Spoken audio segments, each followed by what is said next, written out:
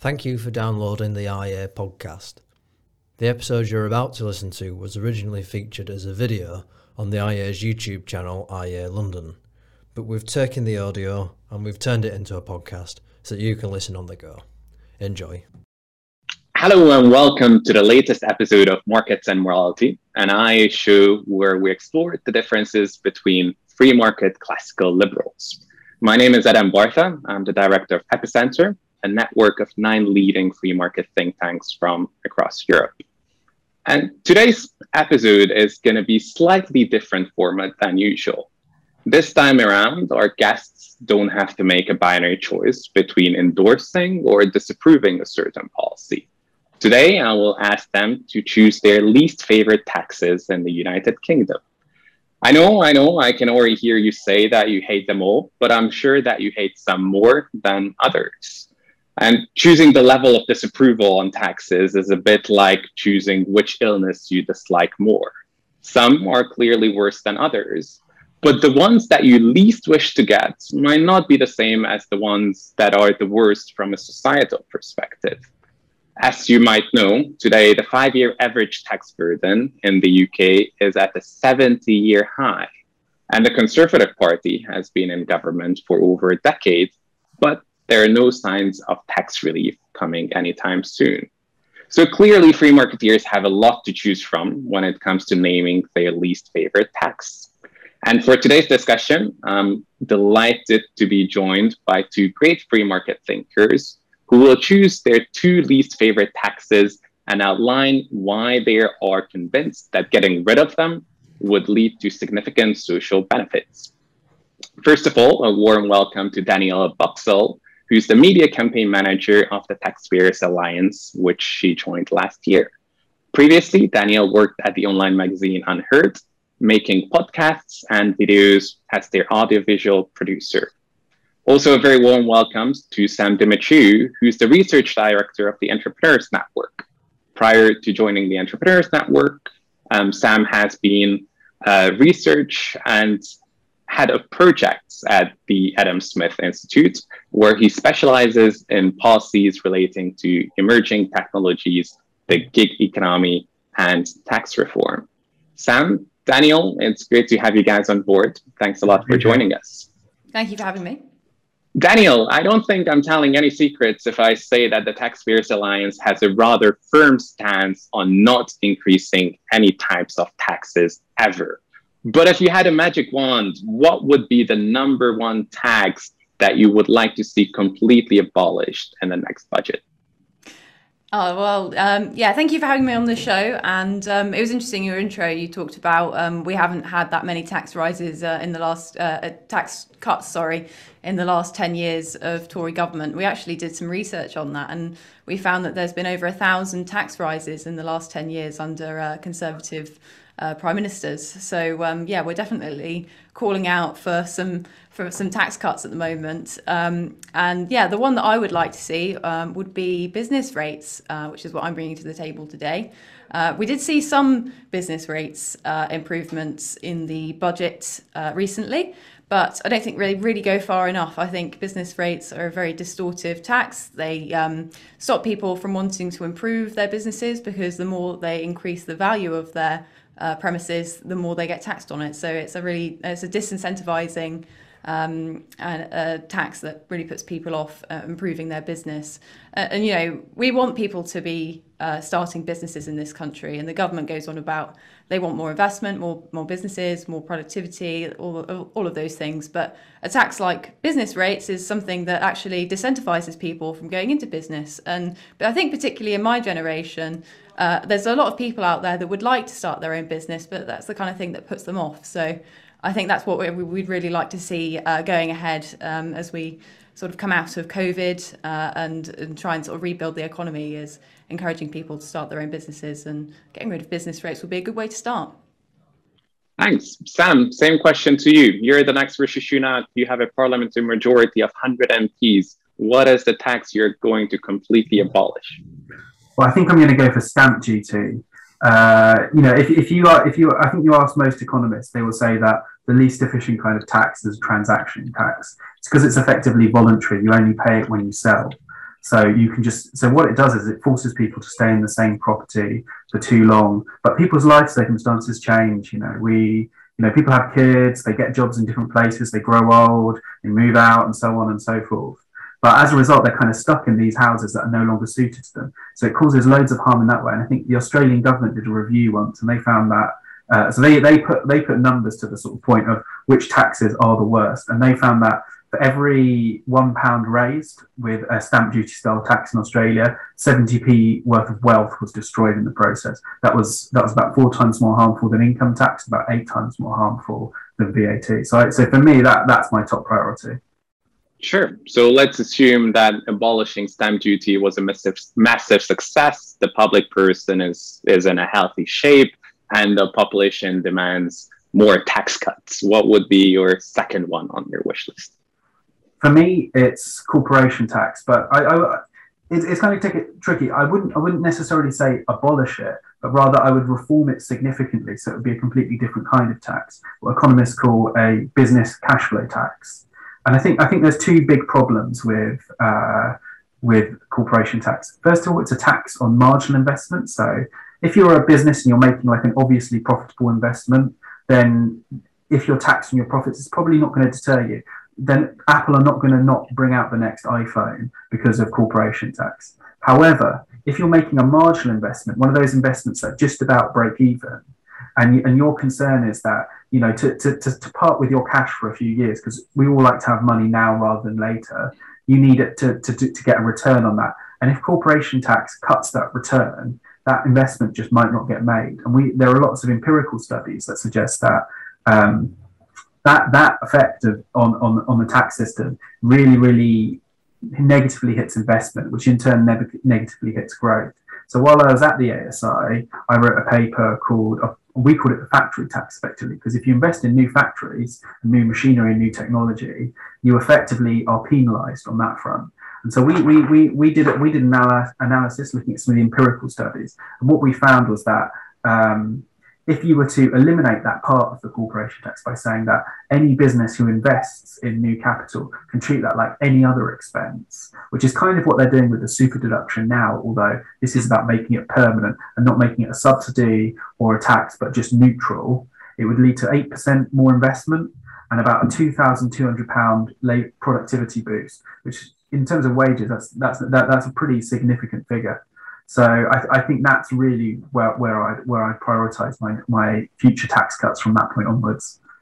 Some convincing arguments, but before we dive into the details of corporate rate reform or abolishment, Daniel, I would like to hear your second choice as well. What would be the number 2 tax that you would like to see abolished? Yeah, well, it's not really a tax that exists at the moment, but it's something that we've been talking about for the past couple of years, I think, the last year specifically, since coronavirus. And that's the sort of online sales tax in many different forms, whether that's a sort of digital services tax or a delivery tax or something like that. But basically anything that impacts people either buying or selling things online, and also various tech companies as well. So basically anything to do with the internet and internet-based businesses, which is one of the biggest growing sectors in our economy and the global economy as well.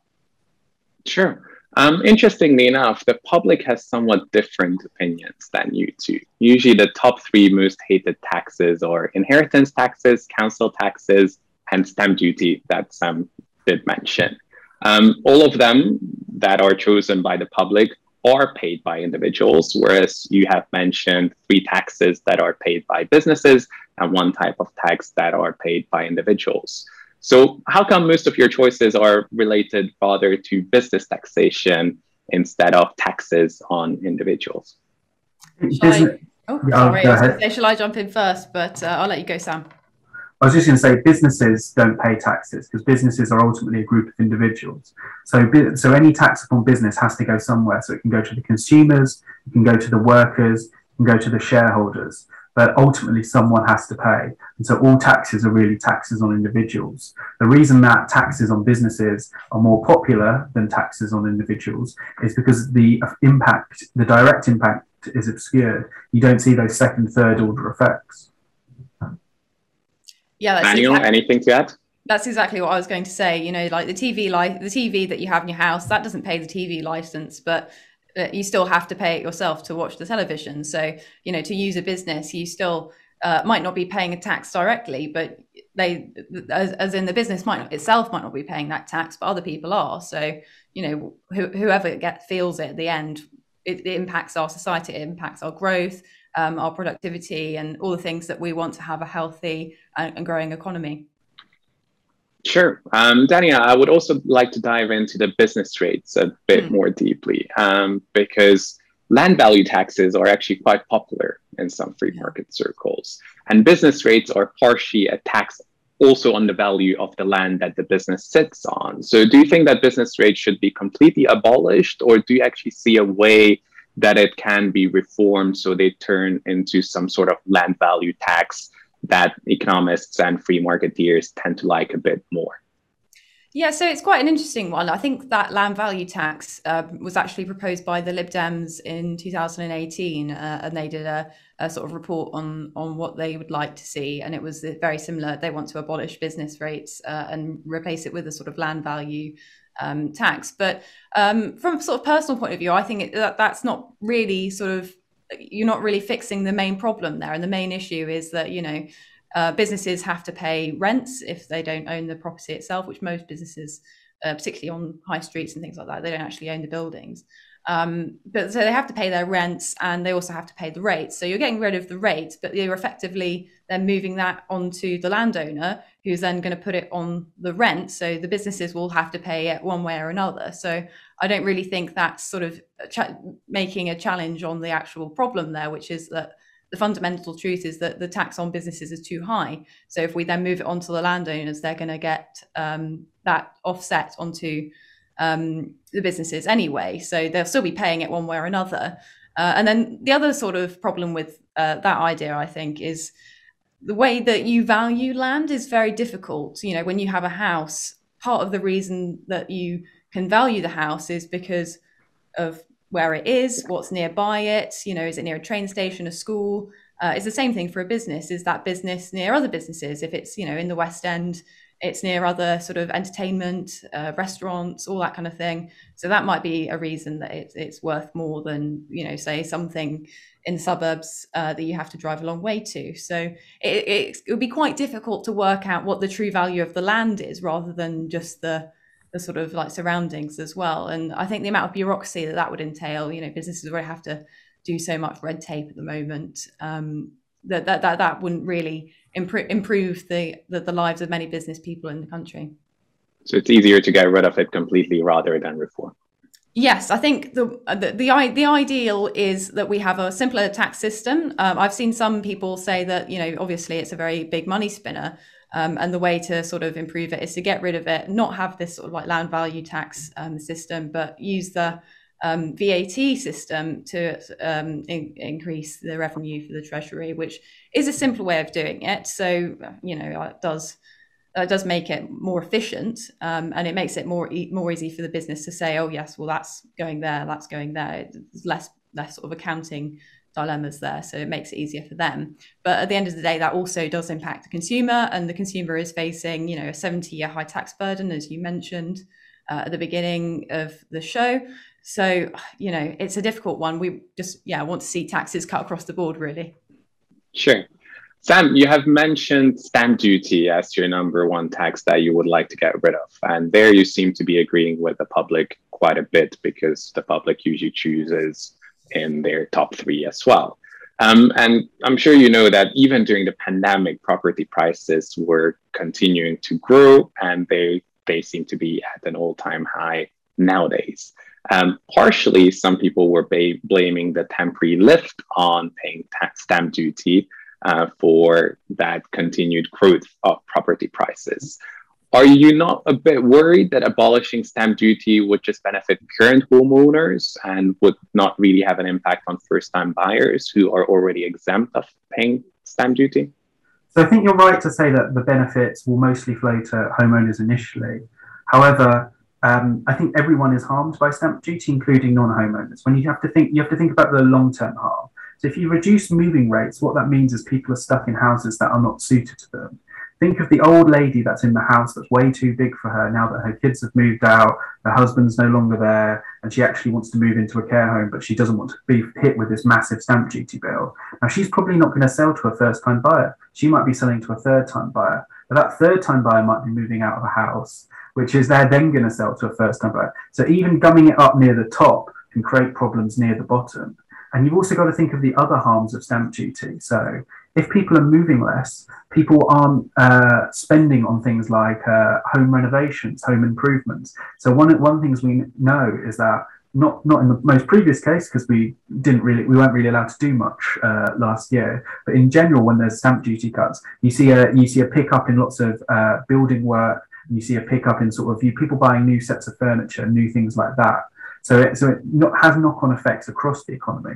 It's also got a productivity impact. If you're not in the right place where the best job is, then you're going to be harmed if you can no longer move to that location. And as a result, if you don't make that move, then you're going to miss out on working in the best possible job, and that means productivity is going to decline across the economy. That means less stuff is being produced. That means it makes us all worse off. So there's lots of ways where it can harm you. But you are right to say that a lot of the benefits will be captured by landowners, and I think that's in generally a problem. With property taxes, there's that. If you cut them, the benefits will go to the landlord or the property owner, because the supply of property is very, very tight. Now, if we had a really reformed planning system, you might see those benefits becoming a bit more diffuse. But when the number of houses effectively capped at a certain level, we can't really build we can't really build enough to meet demand at the moment due to planning regulations. Then a lot of those benefits go to homeowners, and so that is a problem. So that's why I favour replacing stamp duty with something like a proportional property tax with a bunch of protections baked in. But yeah, I think it's a reasonable concern. Sure, that makes sense. Moving to your second choice, you mentioned corporate tax as the second one that you would like to get rid of, where you seem to be going against the zeitgeist quite a bit, because there's a lot of discussions nowadays in developed countries about harmonizing corporate tax rates and setting minimum rates. That there is an OECD proposal, which might be the first step in this direction. Do you think that there is any scope to maintain international tax competition? And if so, can or should the UK government actively try to encourage it? Yeah, I think that's a really interesting question. So my concern with corporation tax is mostly around the base, how the tax is actually designed. So my key concern is first that we don't treat all types of spending equally. Spending on long-term investments is taxed at a higher rate than spending on short-term buying pens, paper, staplers or whatever. And so that's my first concern. My second concern is that it's not symmetrical as a tax. So you're taxed on the upside, but you're not subsidized on the downside. So as a result, if you're taking a risk, a higher tax rate is going to burden you. So if you can fix those things, and there is a way of doing that by turning into a business cash flow tax, where you're effectively taxed on your free cash flow rather than what's defined as corporate profits for corporation tax. So I think that would solve the problem. Now, if there was tax competition on that front, it's probably not the most valuable form of tax competition, and rather tax competition in that case then starts to take place on things like income tax and things like that rather than business taxes. But if you've got a situation where you're not going to fix these underlying problems with the way corporation tax is designed, then anything away from any sort of reduction in tax competition is probably going to lead to less investment and less international investment too.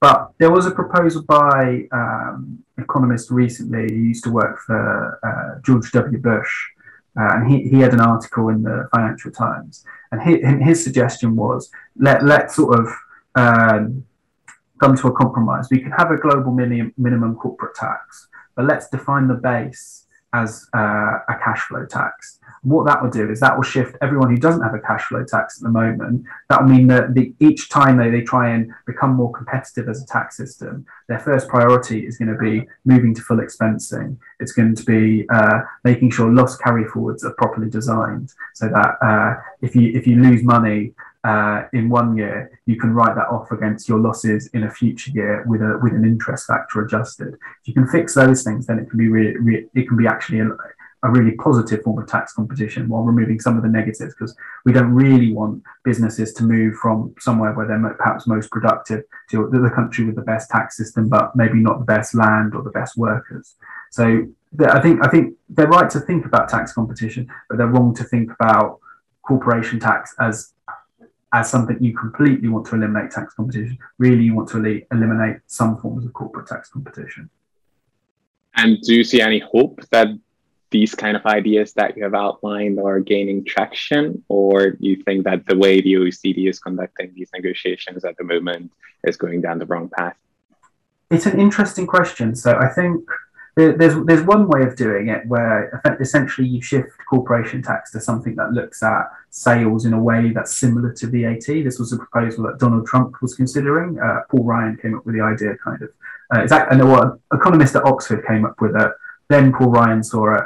Then it nearly was in Donald Trump's tax plan originally, but got dropped at the last minute. So that's one way of doing things. And actually, some of the negotiations at the OECD hint towards that kind of system emerging in the years to come. Another way of doing it is countries might say, look, we're happy to raise our minimum tax rates, but we want to define the base in a certain way. And there are good ways and bad ways of doing this. So one of the bad ways is what we do at the moment, which is called the patent box. So if you have a patentable innovation, you pay a different corporate tax rate. Now, if you want to eliminate complexity and not try and pick winners in the economy, you wouldn't tax patentable innovations at a lower rate than non-patentable innovations. In fact, the economic case for taxing patentable innovations is probably weaker, because at the end of the day, if you've got a patent, that's kind of the incentive for doing that kind of innovation in the first place. So I think there'll be debates over the base, and I can see the future of competition being based around the tax base rather than tax rates. But the question is, can we define what we want that tax-based competition to look like? And I think that's something politicians haven't really thought about. But if you're Rishi and you've got the super deduction, you don't want to accidentally rule out your flagship corporate tax policy when you define what the right base for international taxation is. Sure. This is a question to both of you, but I would like Daniel to address it first. Daniel, you have mentioned that you would like to get rid of business rates, and business rates account for a 24 billion pounds income, or roughly 3% of the annual budget of the UK. How would you replace the lost income to the Treasury if you abolished business rates? Or do you in general prefer to cut spending instead? And if so, in which areas? And of course, this question is applicable to any sort of tax cuts in general. Yeah, I mean, I don't think it's really a question of either or necessarily. I think that's a very sort of like a blinkered view of looking at how the economy and taxation and how the Treasury generates its income. And I think, we've sort of lost this idea that when you cut taxes, it can actually be a net positive for the Treasury, because it creates economic growth, it creates productivity, and when people have more money in their back pockets, they end up spending it elsewhere. So that, goes to, if you're a business, for example, you might end up hiring a new employee, or you might expand your shop front, or, make your premises more attractive. And that all contributes to the economy at the end of the day, which in turn generates an income for the Treasury. So I don't think it's necessarily the case that cutting taxes is going to be a net loss for the Treasury at the end of the day. And, you've got to look at these things from a long-term perspective as well.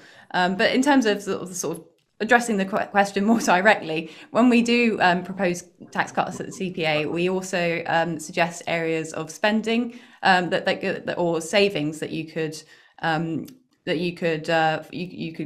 use to then offset that. So a lot of the time that's wasteful spending, whether that's biscuits spent in the civil service or something like that. But we did produce a document last year of 15 areas of savings that the government could make, and that generated £40 billion of saving this year, and it would continue to deliver savings of, I think it was £73 billion by 2025 to 2026.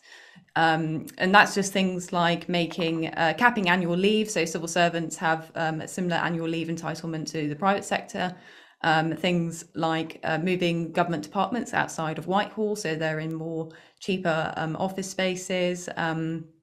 Things like cutting the raising the pension age to 68 sooner than is planned. So that also saves some money as well. But there's loads of places that the government could save money, and they're all like very simple tweaks that they could make if they really wanted to improve the economy by putting these tax cuts forward. Sam, do you agree with Daniel? Does it mean, tax cuts, do they lead to higher income for the Treasury, or do we need to find significant cuts in spending? I mean, I think it's a matter of magnitudes and specifics, I think. But in general, it's clear that economic growth has a really, really important impact on the public purse. So if you ask me how do I fund the sort of top tax cuts on my wish list, I'd probably say look at planning reform. If you, my former colleague Ben Southwood did some analysis for Create Streets, where he looked at the policy of street votes, the idea of getting more people to be able to vote up so they can build an extra story on top of their roof. He looked at the economic growth potential for that policy, both in terms of more building and construction, but also in terms of better distribution of workers around the country, so people are working in their most productive roles. And I think he found something like putting that policy in place would raise. Would create an extra £10 billion of revenue for the Exchequer if you just look at all the other taxes that might go up in the process. So I think that is one way of funding some of these cuts. Obviously, when you cut corporation tax, if you cut it in the way I've suggested doing it, by looking at something like full expensing, that will lead to more investment. That investment both will increase VAT receipts, it will also increase workers' wages, and those workers' wages will ultimately become income tax receipts. So the actual fiscal impact of these taxes, cutting them, is probably going to be lower than you think. But at the same time, I don't think we should assume that all tax cuts always raise revenue. I think that's unrealistic. And in that case, we do need to talk about spending and look at where spending is wasteful, and where spending is kind of not clearly tied to an objective. Where you see this every kind of budget where it doesn't really feel like the spending is strategic. It's rather that, okay, I've done this so I can say that this constituency is receiving £2 million, and I can make a joke about I think what was it saying, the Bayeux Tapestry was like one that I remember. There was the classic case was George Osborne did a special tax cut just for films, and he did it basically to make a Star Wars joke at the budget. Slightly more strategic thinking on spending and some of the sort of inefficient tax rates is a pretty good way, I think, of funding the more strategic, more valuable tax cuts. Well, I do hope for the sake of the British economy that many of your ideas, Sam and Daniel, are going to be realized in the next budget. But for now, thank you so much for all your insights and for the whole discussion. And to our dear viewers, thank you very much for joining us as well. I hope you have enjoyed the discussion just as much as I did. And if you did, then make sure to follow IE London on Twitter and hit the subscribe button just below this video. Also, a special thanks to our donors, without whom the work at the IE that we're doing would not be possible. If you wish to become one of those donors and contribute to our work, please do consider subscribing to our IE Patreon account, where you can receive some of the exclusive content and also have a sneak peek into some of the behind-the-scenes discussions if you would like. But for now, thanks a lot for joining us, and I hope you will join us in 2 weeks' time again.